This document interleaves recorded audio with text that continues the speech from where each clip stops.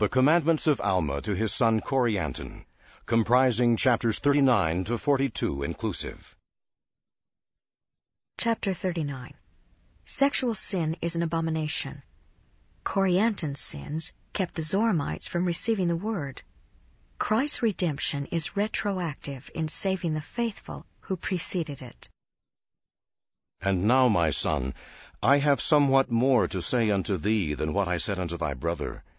For behold, have ye not observed the steadiness of thy brother, his faithfulness and his diligence in keeping the commandments of God? Behold, has he not set a good example for thee? For thou didst not give so much heed unto my words as did thy brother among the people of the Zoramites. Now this is what I have against thee.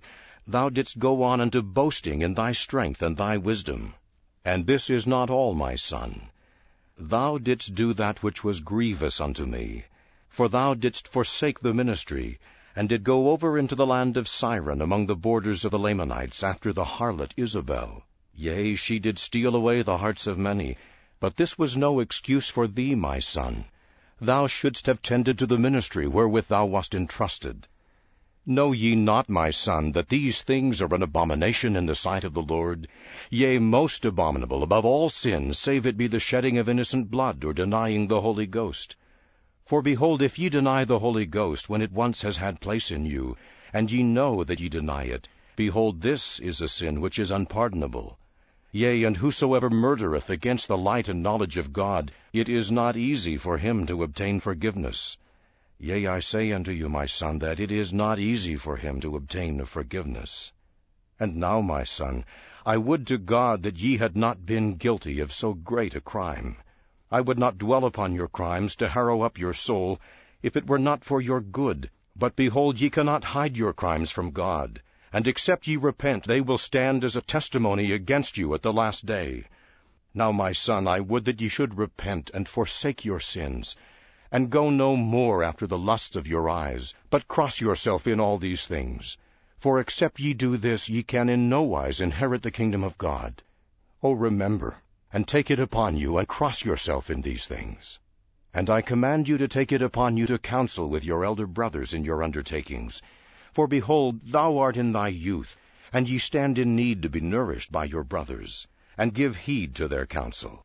Suffer not yourself to be led away by any vain or foolish thing. Suffer not the devil to lead away your heart again after those wicked harlots. Behold, O my son, how great iniquity ye brought upon the Zoramites. For when they saw your conduct, they would not believe in my words. And now the Spirit of the Lord doth say unto me, Command thy children to do good, lest they lead away the hearts of many people to destruction. Therefore I command you, my son, in the fear of God, that ye refrain from your iniquities, that ye turn to the Lord with all your mind, might, and strength, that ye lead away the hearts of no more to do wickedly, but rather return unto them, and acknowledge your faults and that wrong which ye have done.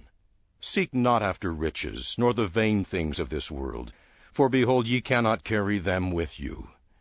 And now, my son, I would say somewhat unto you concerning the coming of Christ. Behold, I say unto you that it is he that surely shall come to take away the sins of the world. Yea, he cometh to declare glad tidings of salvation unto his people.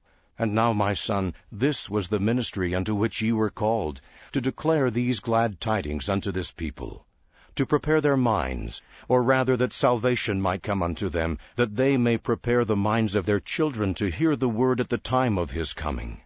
And now I will ease your mind somewhat on this subject. Behold, you marvel why these things should be known so long beforehand. Behold, I say unto you, is not a soul at this time as precious unto God as a soul will be at the time of his coming?